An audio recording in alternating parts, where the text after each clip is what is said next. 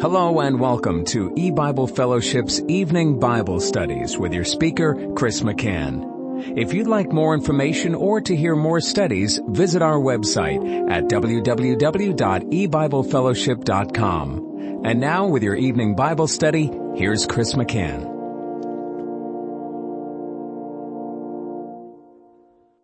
Good evening and welcome to E-Bible Fellowship's Bible study in the book of Genesis. Tonight is study number 10 of Genesis chapter 5. And we're continuing to look at verses 21 through 24. And Enoch lived 65 years and begat Methuselah. And Enoch walked with God after he begat Methuselah 300 years and begat sons and daughters. And all the days of Enoch were 365 years. And Enoch walked with God, and he was not, for God took him. Now, as I mentioned in the earlier study, the previous study, we do not read that Enoch died. And so a reader of the Old Testament could have read this and perhaps wondered, well, what does it mean that God took him? And yet, since God very carefully with the men before Enoch revealed their lifespan and then said that they died, and God very carefully with the calendar reference patriarchs after Enoch tells us the same thing. We'll read of Methuselah's age when he died, and we'll read of Lamech that he died, and Noah that he died, and so everyone before Enoch and everyone after Enoch in this biblical calendar is said to have died. So based on that alone, we would suspect that it meant that God took Enoch and he never died. But we don't have to base our understanding on just deducing that, because God comments on Enoch in the New Testament in Hebrews chapter 11. And Hebrews chapter 11 is recounting the men of faith, men that were saved by the faith of the Lord Jesus Christ and were able to do many mighty and sometimes miraculous things by the faith of Christ. It says in Hebrews 11, in verse 5, by faith Enoch was translated that he should not see death, and was not found because God had translated him. For before his translation he had this testimony, that he pleased God. And God has already informed us that, or actually he says it in the next verse, in verse 6 of Hebrews 11, but without faith it is impossible to please him. For he that cometh to God must believe that he is, and that he is a rewarder of them that diligently seek him. Enoch pleased God, and it's impossible to please God without faith. Faith is Christ. When we read in Hebrews 11, as it tells us by faith, Noah in verse 7, it means by Christ, by the grace of God, by the saving work of the Lord Jesus Christ. And in every instance in Hebrews 11, faith is a person. Faith is Jesus. And so by faith, by Christ, Enoch was translated. And God said that he had this testimony, that he pleased him, and that's because he had faith. Without faith, it's impossible to please God. Without Christ, it's impossible to please him. No matter what effort, what a man attempts to do religiously to please God, he cannot possibly please him, because God only looks upon those that the Lord Jesus Christ has died for, paid for their sins, and saved, and his elect people. It's why Abel, who's also in the line of men of faith here in verse 4, by faith Abel offered unto God a more excellent sacrifice. And we talked about that, how it was by the fact that Christ had saved Abel that made Abel acceptable and his sacrifice acceptable to God. Cain, on the other hand, it was impossible for him. He could not please God because he did not have faith, the faith of the Lord Jesus Christ, who demonstrated and showed that faith by his work of atonement performed at the foundation of the world. Well, anyway, here in Hebrews 11:5, God fills us in. He tells us exactly what happened to Enoch. By faith, Enoch was translated that he should not see death.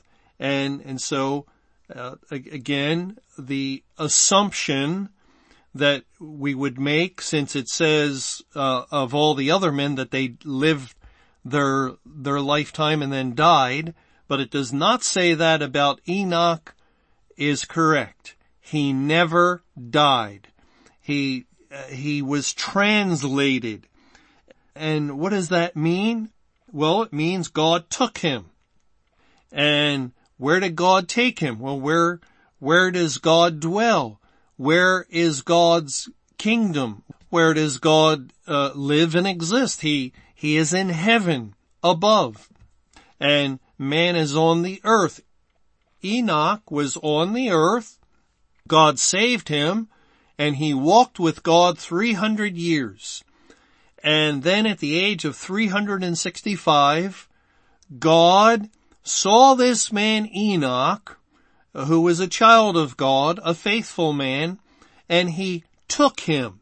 He translated him, that is, he took him out of the world and into heaven. And that would require a change of Enoch's body. Enoch, since he did not see death, was not resurrected, but it was a translation. His sin-cursed, corrupt physical body was changed into a new resurrected body. And then he entered into heaven in a complete form. Not many people in heaven have their whole salvation. Throughout the New Testament era, God has been saving people, and when they died, their bodies went into the ground, but their souls went to be with the Lord in heaven. There are tens of millions of people, perhaps, that are in their soul existence with God in heaven.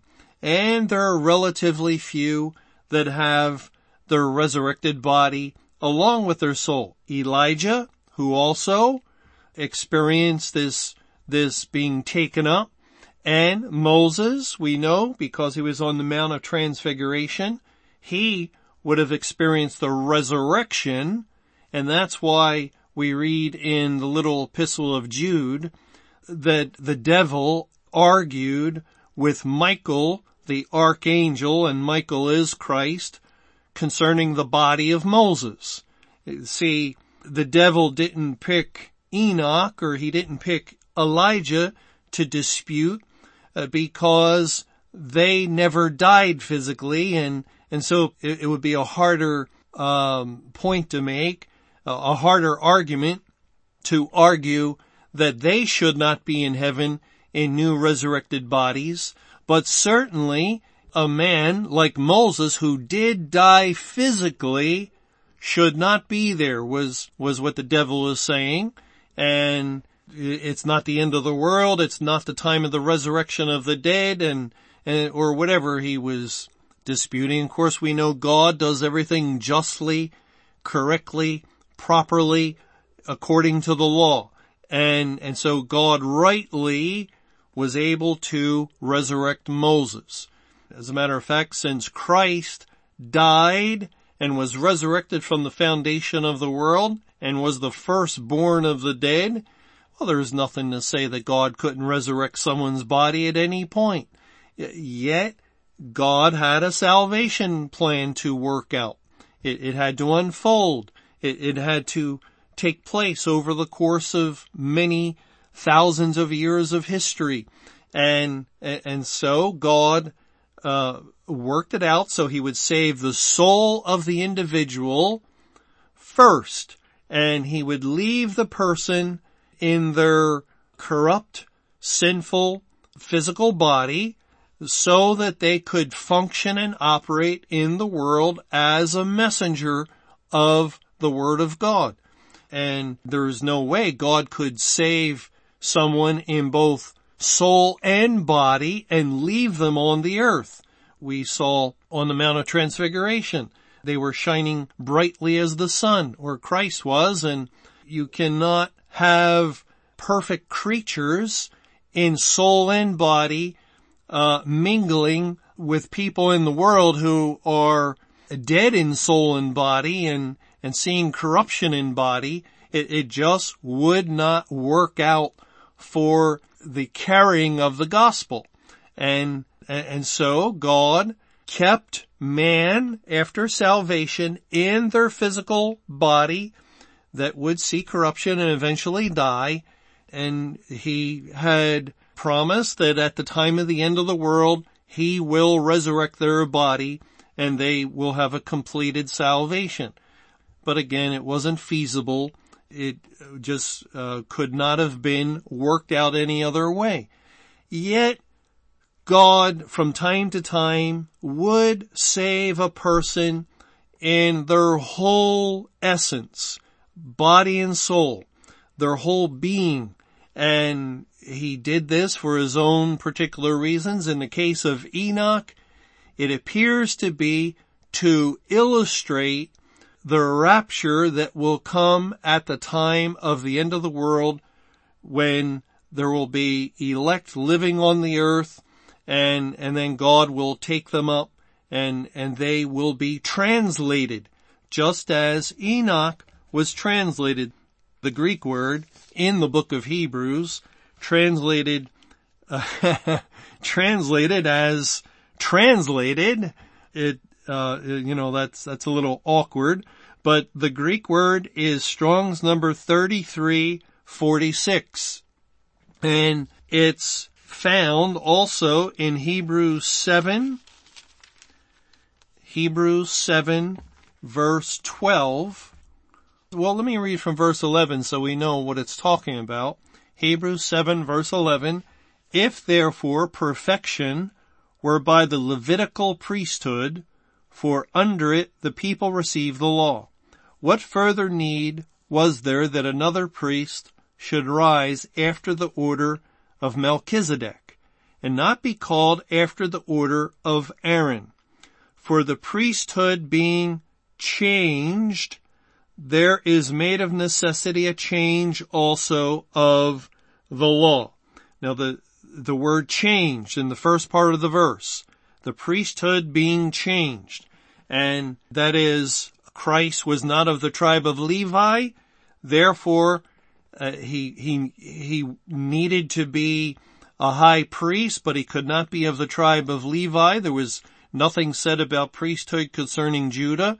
So God necessarily made a change in the law with Melchizedek. He had Melchizedek enter into history, and remember in that battle, and then Abram offered up tithes to Melchizedek. And Levi was in the loins of Abraham. And so God makes the point that the lesser offers to the greater. And so the priesthood of Levi was a lesser priesthood than Melchizedek. And Christ came after the order of Melchizedek. But we see there how careful and how very stringent God is concerning the law. God will not taken action without there being scripture to support it. That is, God would not just say, all right, Jesus is of a different priesthood than Levi. You know, if he did that, we would probably not even realize it or know it. But first, God has to lay precedent. He has to establish a precedent for another priesthood. You know, I don't know much about law in our modern day, but I do know that lawyers are very concerned with precedent when they make their arguments. They review past history, whether it be the Supreme Court or civil disputes or anything like that, a criminal case. They look to support their argument for some past precedent in law that took place in some other case. It could be 100 years ago.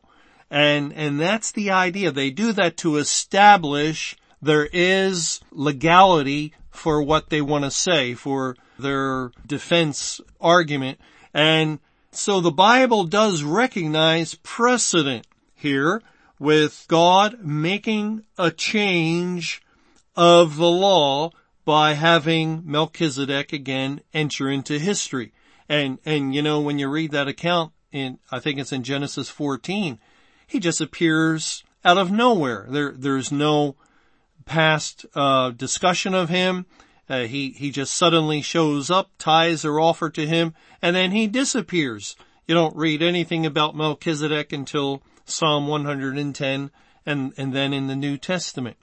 But it did what God wanted it to do. It established precedent for a different order of priesthood than Levi. But anyway, we're looking at the word translation that here is used or translated as change, for the priesthood being changed. 33:46 in Strong's Concordance. There is made of necessity a change also of the law. Now the second word change is 33:31.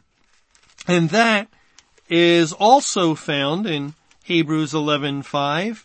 By faith Enoch was translated that he should not see death, and was not found because God had translated him. For before his translation, the word translation is the word change back in Hebrews 7:12. So both words, they're slightly different Greek words, but very related, are used here in Hebrews 11 and in Hebrews 7:12. It means to change something. And, you know, when we have a Bible study or when we have a message that we want to get out far and wide in the world, because the world is just full of various languages, and God, of course, did that at the Tower of Babel. He confounded the languages of the world, and so a great number of people speak Chinese, a great number speak Hindi, large numbers speak Russian or Japanese and Spanish and Italian and French and so forth. And we speak English. And so we do a study or we have a track, and that track must be translated. That's actually a very good word for it. The words have to be changed. They have to be turned from English to Spanish, or English to Arabic, or English to another language. So there's actually a changing of the word. So it appears in another form. And once it appears in another form, then people who speak and identify with that particular language can understand it. And yet it has been changed. And that's the very idea of what happened to Enoch and what God did to the law. He changed it. There was a variation made. Let's also go to Acts chapter 7, where this word is used and translated a different way. In Acts 7, it says in verse 14, we'll start in verse 14. Then sent Joseph and called his father Jacob to him and all his kindred, 75 souls. So Jacob went down into Egypt and died, he and our fathers. And we know, based on the historical account, that 7-year famine, because in this same chapter, in verse 11, the 7-year famine is called great affliction, and the two Greek words, megas, thlipsis, are the very two words translated great tribulation in Matthew 24. And we also know from the ages of Jacob when he appeared before Pharaoh, when he entered into Egypt, as this is telling us of the entry point into Egypt, Jacob was 130, and at the same time, Joseph, his son, was 39. And both numbers broken down are 39, 3 times 13, and 130, 10 times 13. The focus on 13, because it's at the 13,000th year of Earth's history, 1988, that the spiritual famine that the historical famine in Jacob and Joseph's day pointed to will occur, and the Great Tribulation will begin.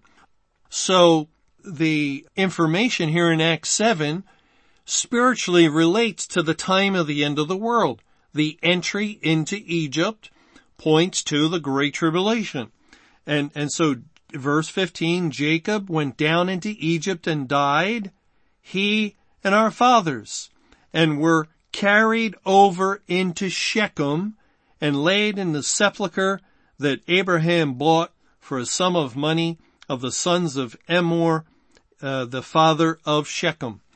And the two English words carried over are the word translation or translate. They were translated out of Egypt over into Shechem, and in Shechem, that's the land of Canaan. It's the promised land. So it's a picture of, again, near the end of the world, at a time related. Jacob lived in Egypt 17 years, and 17 is the number that identifies with heaven. But he lived there 17 years. He died. So did the fathers. They were carried over. They were translated from Egypt, that typifies the world, to Canaan, which often is used as a picture of the new heaven and new earth. So you can see how God, in using that particular word that is used of Enoch here in Acts 7, in this context, is picturing what it means. Enoch was in the world. Enoch was carried over into the kingdom of God, which Canaan typified.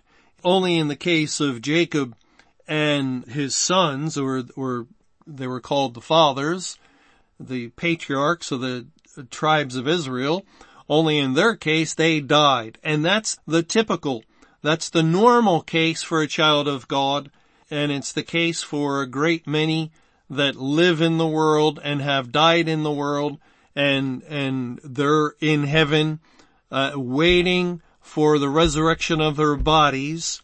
But of course Enoch is looking at a different aspect of it. Enoch relates to the elect still living, still alive on the earth when the final end comes and it's time to leave this world. Now let's just look at one last place where the word translation, 33:31, is used in Hebrews chapter 12. It says, beginning in verse 25, "See that you refuse not him that speaketh, for if they escape not who refused him that spake on earth, much more shall not we escape if we turn away from him that speaketh from heaven, whose voice then shook the earth. But now he has promised, saying, Yet once more I shake not the earth only, but also heaven. And this word, yet once more, signifieth the removing. That's our word. 33:31 in the Greek.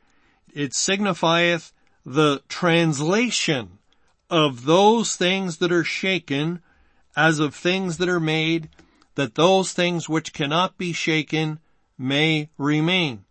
Wherefore we, receiving a kingdom which cannot be moved, let us have grace whereby we may serve God acceptably with reverence and godly fear. So signifying the removing, the changing. And God does use the idea when he destroys the world that he's changing it. He's changing it. When he creates a new heaven and a new earth, it's as though it's been changed. It is now made new and perfect once again. It is a restoration in a way of the Garden of Eden. But of course, God has destroyed the first world and it's gone forever. It's burned up by fire. But this word here is used in connection with the removing of those things that are shaken. And so too will our physical bodies be removed from us. I don't know how God does it. I don't know when Christ comes and he takes up his people and we go to be with the Lord, how he changes us, but he must remove the flesh, the blood. He must remove the workings of sin in our physical bodies, our bodies that are diseased and seeing corruption and going to death. He removes the body and he equips us. He changes us and gives us a new spiritual body, perfect and without sin and eternal and just far superior to our old body that is gone forever. It's removed from us. It's removed from God. It'll never be found. It's just gone. God has changed us. And that's what he did with Enoch.